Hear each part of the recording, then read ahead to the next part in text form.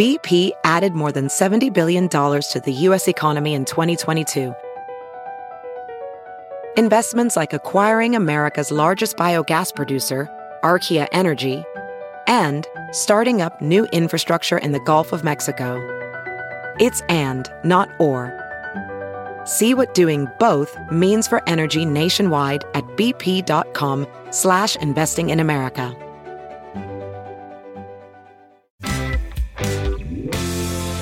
Okay, I am here with Jen MacLean, who has a long and interesting history, fascinating history in the video game industry. Jen was a tester on Civilization 2, and she's worked at AOL, Comcast Games, 38 Studios, that's quite a story, and Story Arc, and now she is the executive director of the International Game Developers Association and the IGDA Foundation. Hello, Jen. Hi, Jason. Thanks so much for having me. Thank you for being here. I really appreciate it. And thank you for, well, I guess you didn't have to venture out in the San Francisco rain. I did. So thank you to me for coming out in the rain too. Compared to Boston, this is actually really nice weather. That's true. That's true. Yeah. I think we're getting a snowstorm on the East Coast right now. So we're missing out on that. Jen, the big topic right now, we'll talk about a few different things, but the big topic right now at GDC is unionization. And everyone's talking about it. It feels like there's more momentum for pushing towards game developers organizing this year than there has been in ever, as long as I can remember. You have talked about unionization in the past. You guys are holding a panel tomorrow about the pros and cons of unionization, but I am very curious to hear your perspective. What do you think? Do you think game developers should be organizing? To me, the push around unionization is really symptomatic of some fundamental problems in the games industry. You know, we have an oversupply of game developers, and if you look at the degree programs that are turning out graduates, they are great programs, but there are not jobs for the graduates, to say nothing of the talent that's already in the industry. So to me, a lot of this is basic economics. You've got oversupply. Can we address the supply issue? Can we address the demand issue? The IGDA is focused much more on addressing the demand issue because fundamentally we want anyone with the aptitude and desire to be a game developer to have the opportunity to have that sustainable and fulfilling career. Where that gets back to unions is figuring out how unions could potentially play in there. What problems could they help address? What problems can't they address? And, you know, it's interesting hearing some of the conversation because not only do we need to have that open dialogue about what problems unions can help with, what they can help with, but I think we also need to be very conscious that we are a global workforce. So if we unionize in one country, what does that mean for game workers in that country or game workers in other countries? What does that mean if we unionize in one studio for other studios in that region? If we unionize with one discipline, for example, artists, what does that mean for their colleagues in the studio? And what does that do to their leverage with management? These are good logistical questions, but I think the arguments that the pro-unionization people are making is that there's no other way to protect workers from being exploited in ways like crunch and the perpetual layoff cycles that keep hitting video game studios, that studio shutdowns, and it feels like video game industry workers are exploited. Would you agree with that sentiment? I would say that there are extraordinarily troublesome working conditions in games. Yes. You know, when you say video game workers are exploited, not every person who works in games is exploited. Sure, yeah, I'm generalizing, very much generalizing. Right. But there's a general sentiment that, like, I mean, crunch we know is very prevalent, and to a worrying degree. Burnout, I think, is a really big issue. Absolutely. You mentioned supply and demand, but I think that that's on a junior level. I think on a senior level, it's like every company has tons of open senior positions that they can't fill. And these seems like these are issues that nothing else has been able to fix. And unionization is like game developers saying, what else are we going to do other than bargain collectively? And I think this is where we need to have the conversation about what unionization can address and can't address. So let's look at layoffs and studio closures, right? Sure. Generally, when a studio closes, it's because they run out of capital. They run out of access to cash. Unions won't help with access to cash. Okay, let's look at crunch. Crunch is often a product of really bad management. Will union help level up management in the games industry? I don't necessarily know if it will. I don't know if there is that clear solution to how we bring in better management in the games industry. Well, a union could bargain for paid overtime. Absolutely. So they can mitigate the impact of bad management, but can they address the fundamental underlying cause? And that this conversation we're having, this back and forth, where we say, okay, can they address part of the cause? Can they address the effect? Where can they impact change? What can they do? This is exactly the kind of conversation we need to be having, both at the roundtables at GDC, but also in our community. Mm-hmm. And where do you lie on this side on either side of the conversation?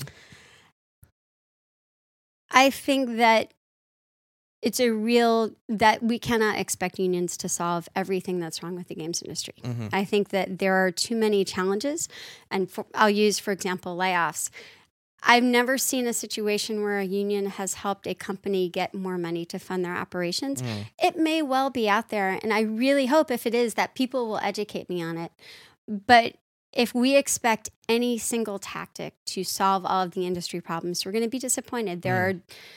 There are too many issues that make game development a challenging career. Mm-hmm.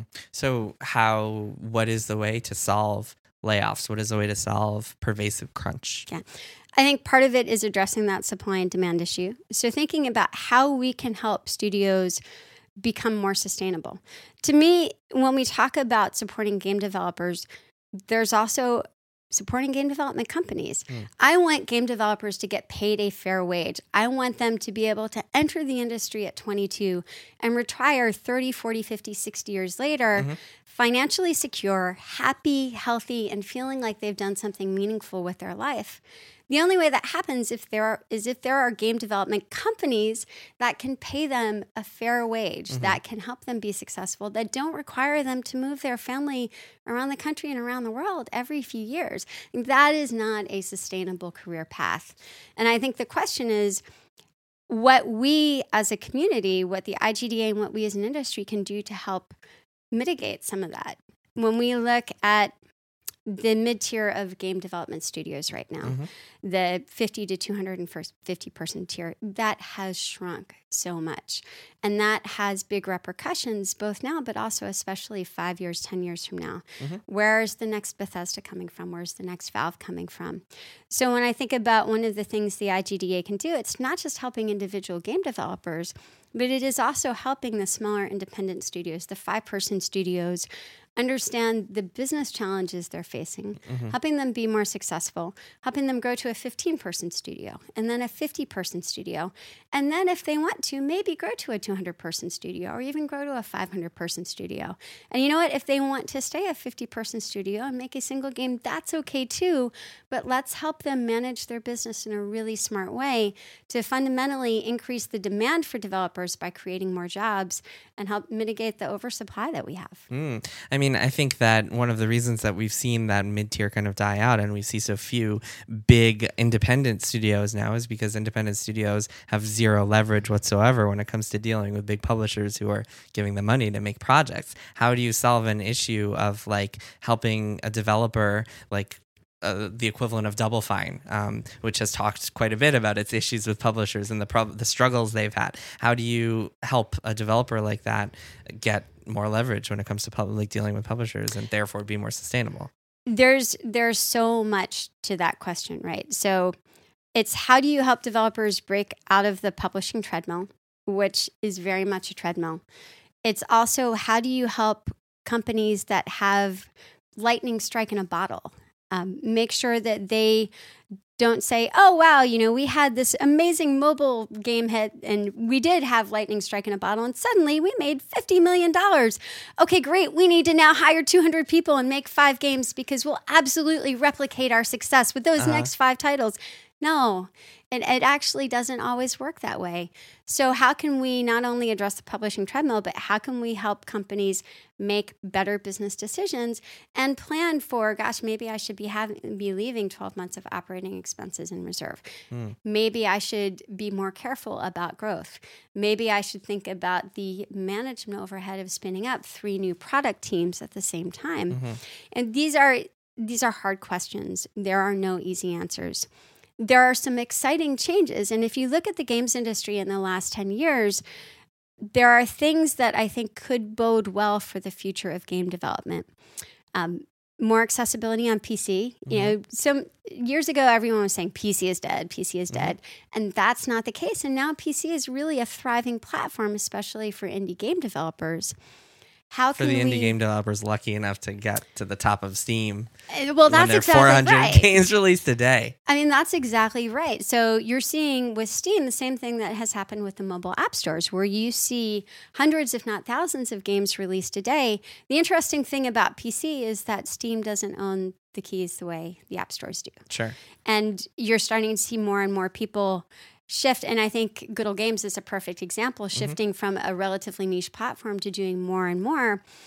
Discoverability is an issue that we have to conquer, but also figuring out how game developers can have more direct relationships with consumers, with their players, how they can circumvent some of the, it's not exactly a walled garden anymore, but some of the gatekeepers to their customers, and whether or not there is an opportunity for new market entrants to help distribute, not just on things like Steam, but maybe through an HTML5 based web browser on your mobile device. Sure. So going back to what you were saying earlier about layoffs, you were talking about a specific type of layoff, which is a studio runs out of money, can't support their employees anymore. But there are also a different type of layoffs, which is major corporation is making tons of money for its shareholders and its executives, but still decides they got to cut costs. And so Activision early last year decided to lay off a giant chunk of staff, even though they were still making money fist over, hand over fist?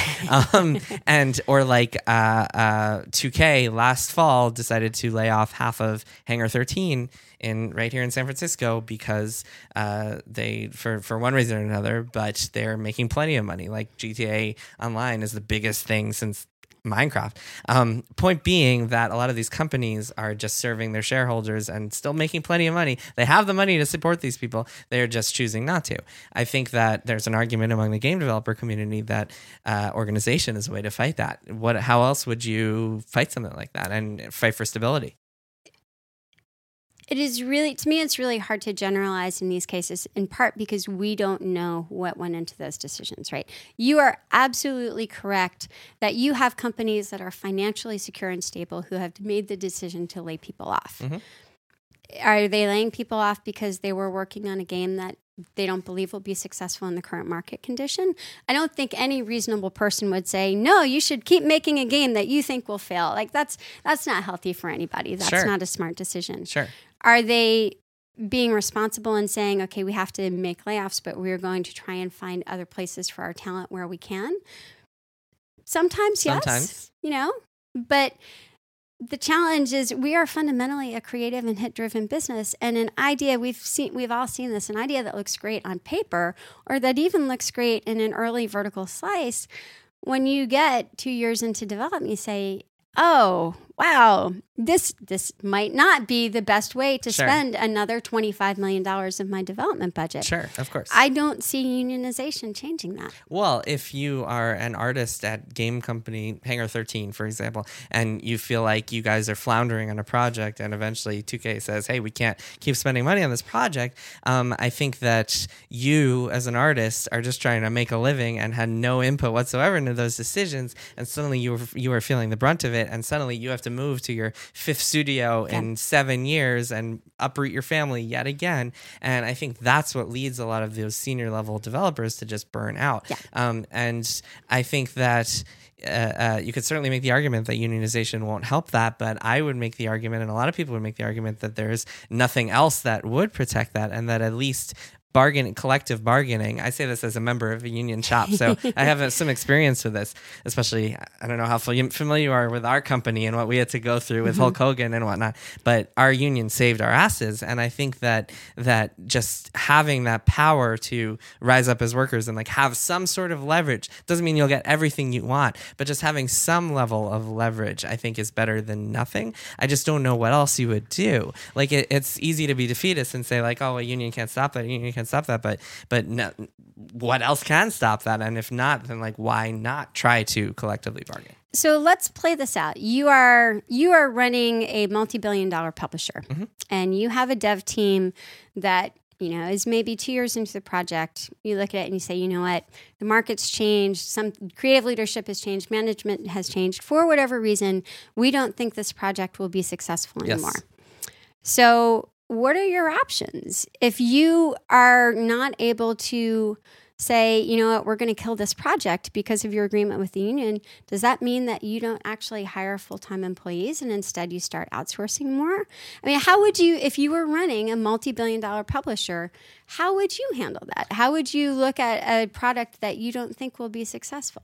I think that if you are starting a project 2 years ago and suddenly are faced with the realization that it's not going to be successful in this market, then you made some pretty big mistakes in the first place. I mean, I think part of the reason that those people are making so much money on top of a multi-billion-dollar corporation is that they should be able to make decisions that we know what's going to be successful in 3 years. We know what the market's going to look like then. Otherwise, why are they on top of the companies? And I would argue the only studio that has reliably and consistently done that, I'm not even sure there is one. So I look at Blizzard.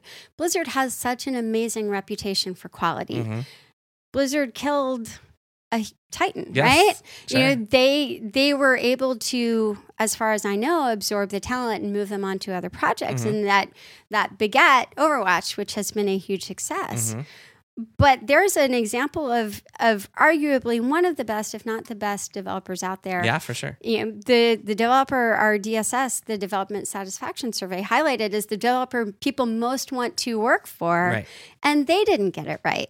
So I think if we say, every person making a game, making creative decisions about a game, should be able to predict that game will be successful in 3 to 5 years. That's just not reasonable. It's not going to happen. That's a fair point. And I think if I were in that position and I made a mistake, whatever, I was responsible for that project. My decision would be, okay, we need to relocate those resources, lay people off, whatever. And then I think that if those people had more leverage, then I might have to reconsider that or think about how I could help them. And I think if I were having to deal with collective bargaining and workers who were organized as opposed to workers who had no rights whatsoever, I think that might play into the calculus in a way. It might not change my decision, but I would know that I would be in for a fight if I did that, and it would encourage me as Mr. Bazillionaire to think about other options and think about ways to protect those people.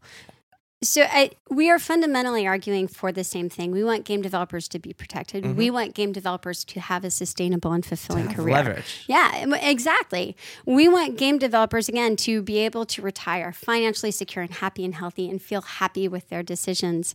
What I worry about in the example that you just used mm-hmm. is you're Mr. Bazillionaire running the publisher. When you see a product that you don't think will be successful any longer, if you know you have to give every person who is on that product, either continue to invest money in it, which is a bad idea, and I don't think anyone would argue for, mm-hmm. or reassign every single person on that product to a new project, does that then mean that you are less likely to hire people? Does that then mean that you are more likely to go with outsourcing? Does that then mean you go to more of a Hollywood production model? And this is again why I think it's really important to have that conversation about the issues we want unions to address. Mm-hmm. Crunch is a huge, huge problem in the industry. But if you look at the Hollywood production model, that is built on crunch. Mm-hmm. And what you see is... But also overtime pay. Exactly. And you have a model where you have people who work incredibly long and incredibly tense hours for, 2 months, 3 months, 4 months, and then they take 2, 3, 4 months off. Right. And then they go back. And often those hours are also away from your home. Mm-hmm. They're away from your family.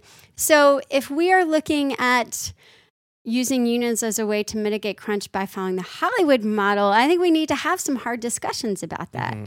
If we're looking at unions to provide job security, I think we need to say, okay, Mr. Bazillionaire publisher, does that mean you are less likely to hire full-time employees? Does that mean you're more likely to go outsource? Does that mean that, hey, you have 5 studios working on this property? 2 of them are in unionized countries, 3 are not. So you're going to move all of your open headcount to the 3 that are in non-union countries. Mm-hmm.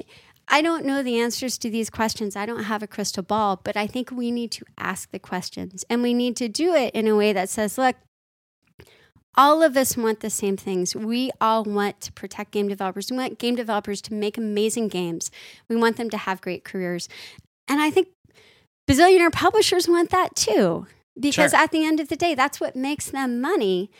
What is in the best interest of the game developers, and what are the options to help support those sustainable and fulfilling careers? Yeah, I mean, I guess I just don't see, and please, I'd like to hear your thoughts on this. What else is an action that developers can take? Like, other than unionizing, what else can they possibly do in order to create protections for themselves? I don't know if there is an answer to that. And that's a really terrible answer to your question. I wish I had an alternative. But here's an example from my personal life. So my dad was a postal clerk. He unionized job. The unions were able to provide certain protections. If you got injured as a postal clerk, you were very well taken care of. You couldn't be moved to certain positions without your permission. But he had mandated forced overtime every November and December, worse than any crunch I've seen in game development, because Christmas cards. The union can't stop Christmas cards.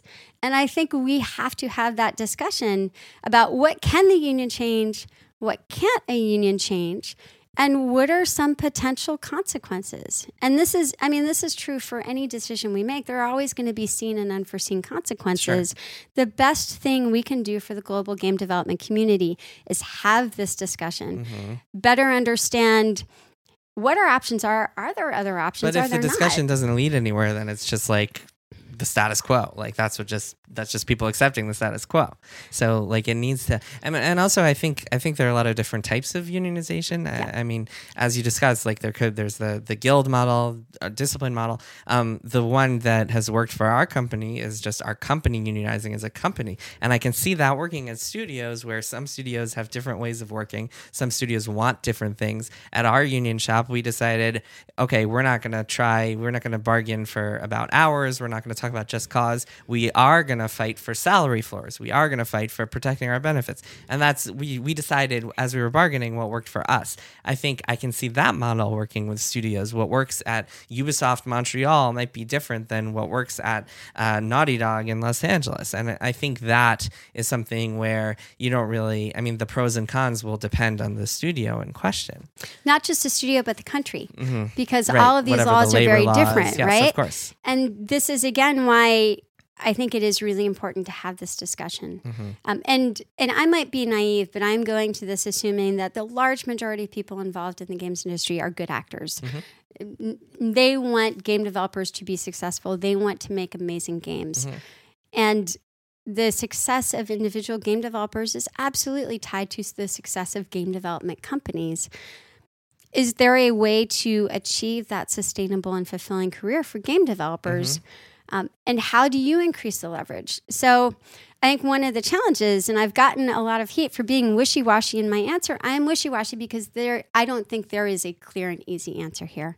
It is really, really complicated because not only do you have different studio cultures to your model, you have studios that are very upfront that they will crunch, but you get to work on a multi-billion-dollar title because of it. And you get a substantial bonus, unless you get laid off, right? So there, with that studio, you do potentially argue that if you get laid off between, the last time period leading into ship and 3 months after the game, you are guaranteed a payment. Like these are all really great questions for us to ask. Sure. And some studio might say, hey, we're okay with crunching. We don't want to fight for hours, but we want to make sure that we have those bonuses and they're the same amount for no matter if you're male or female, no matter who you are, it's the same amount. There are a lot of different protections. Yes. So like, I think that at least for me, the premise is not like, should we unionize or should we not? It's more like, what should we be fighting for as workers? Because I feel like workers just need protection. Like you said, I mean, there is no other action they can take. And that to me is a problem.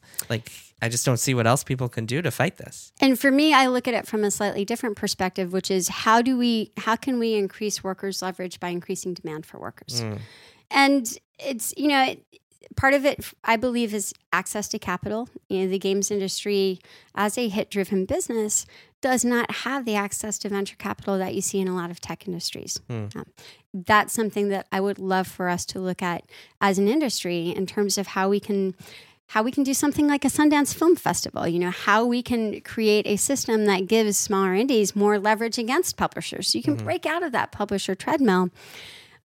But to assume that suddenly, if you unionize, everything will be great. I don't think that is a reasonable assumption. And I do think we have to have these conversations about what does unionizing studio by studio mean? Mm-hmm. If you are running, if you're Mr. Bazillionaire running the publisher and you have one unionized studio and one who isn't, where do you allocate your funding? I mean, these are all great questions. It's not, there's definitely I definitely don't see it as an easy button. You press the button and suddenly everything's fixed. I'm surprised to hear your perspective on this after knowing that you went through 38 studios and all the things. I don't know how much you can talk about there, but hearing the stories out of that and the fact that people just stopped getting paychecks, would arrive to the company not knowing what their status were other than seeing reporters at the door. It sounds like it was horrible. And I imagine that I don't think that having a union would have saved the company and suddenly put money in the bank account, but having a union would have given them protections, instead of arriving at work and not knowing what was going on, you call up your union rep and you say, hey, we need to talk about this. And it seems like there would be protections in place that weren't there. So I'm surprised to hear your perspective is like this. So in many ways, my perspective is very much shaped by my experience at 38 Studios because I have seen firsthand what it does to people and their families when you were expecting to be paid and you weren't. You just took out a mortgage. You just bought a house. Exactly. You just moved your company your family across the country. That is a terrible thing to do to somebody. Most people don't know this. I was pregnant. I left 38 Studios in March before they went out of business. I was literally one of those women, feet in stirrups, at the obstetrician's office, having them say, hey, what's going on with your health insurance? Wow. And my husband worked for 38 Studios as well. So we lost both of our incomes at the same time. And we were in Rhode Island, which is not exactly a hotbed of game development. Nope. So for me, a lot of what I see the IGDA doing is figuring out how to make sure that never happens again. Because I know the personal cost, because I have friends, really close friends that I saw had to move their families across the country again. I don't want that to ever happen to another game developer. Yeah. And at the end of the day, we are all working for the same goal. We all want the same things. We don't necessarily agree on how to achieve it, but I believe that when we have this dialogue that we're having and we explore different ideas and we explore different scenarios, maybe there's not a clear-cut solution now, but how else are we going to get to a clear-cut solution unless we have these discussions? I think a lot of people would say, how else are we going to get to a solution unless we organize? And that is a fair point. I think part of what we do need to answer, though, or at least discuss is, okay, what happens when you're a bazillionaire publisher and you've got one union studio and one not? Where are you spending your money? Sure. What happens when you have one studio in Montreal that is union and one is not? Where are people going to go? Does that create a supply and demand issue? Good questions. I mean, maybe the solution is for everyone to organize. So we have to wrap things up, but final thought on all of this. If companies were to start organizing and came to you and said, we want the IGDA's support, we want your help, we want your advice, yada, yada, what would you say to them? The IGDA cannot be a union legally. We are a 501c6. Oh, that's not what I mean. I just mean as a group that will just be supportive or not supportive, or would you try to talk them out of it? Would you say, go for it? Blessed be. I mean, at the end of the day, I see the IGDA's role is as giving developers as much information as possible to make good decisions. Mm-hmm. That's one of the reasons why I agreed to do this roundtable. I think it is really important that we have these discussions in as open a way as possible. Mm-hmm. I can't give you an answer to how the IGDA would react because there are so many hypotheticals. Sure. Is it a guild? Is it a studio? Is what country? Where? What are they hoping to achieve? There are 1,000 what ifs that would absolutely impact my response. But I think the IGDA completely supports having this dialogue and having this discussion because we want game developers to have sustainable and fulfilling careers, and we want them to be successful. We want them to make a fair wage. We want them to have great working conditions. We want what everybody wants. Sure. Yeah. It seems like everyone's on the same page, even though the methodology, people might disagree there. Jen, thank you so much for being on the show. I'm sad that we didn't get to talk about all of your stories from the micropose and AOL days. Next time, we'll have to have you back. We can talk about Colonization, which is one of my favorite games of all time. Totally an unsung masterpiece. You were a tester on. Yeah, it really is. Very underappreciated game. Yep. Jen, thank you so much. And I am very much looking forward to this continued discussion throughout the week and the panel. And it will be very interesting to see where things go. It was a pleasure, Jason. Thank you. Take care. Kotaku Split Screen is an official podcast of Kotaku.com. It's produced by Kirk Hamilton and me, Jason Schreier. Kirk edits and mixes the podcast and also wrote and performed our theme song and other music. We're a part of the Fusion Podcast Network, where Mandana Mufidi is executive producer of audio. You can find us on popular podcast services like Panoply, NPR Now, Google Play, and Apple Podcasts, and we hope you leave us a review if you like what you hear. Find old episodes at kotaku.com/splitscreen or email us at splitscreen@kotaku.com.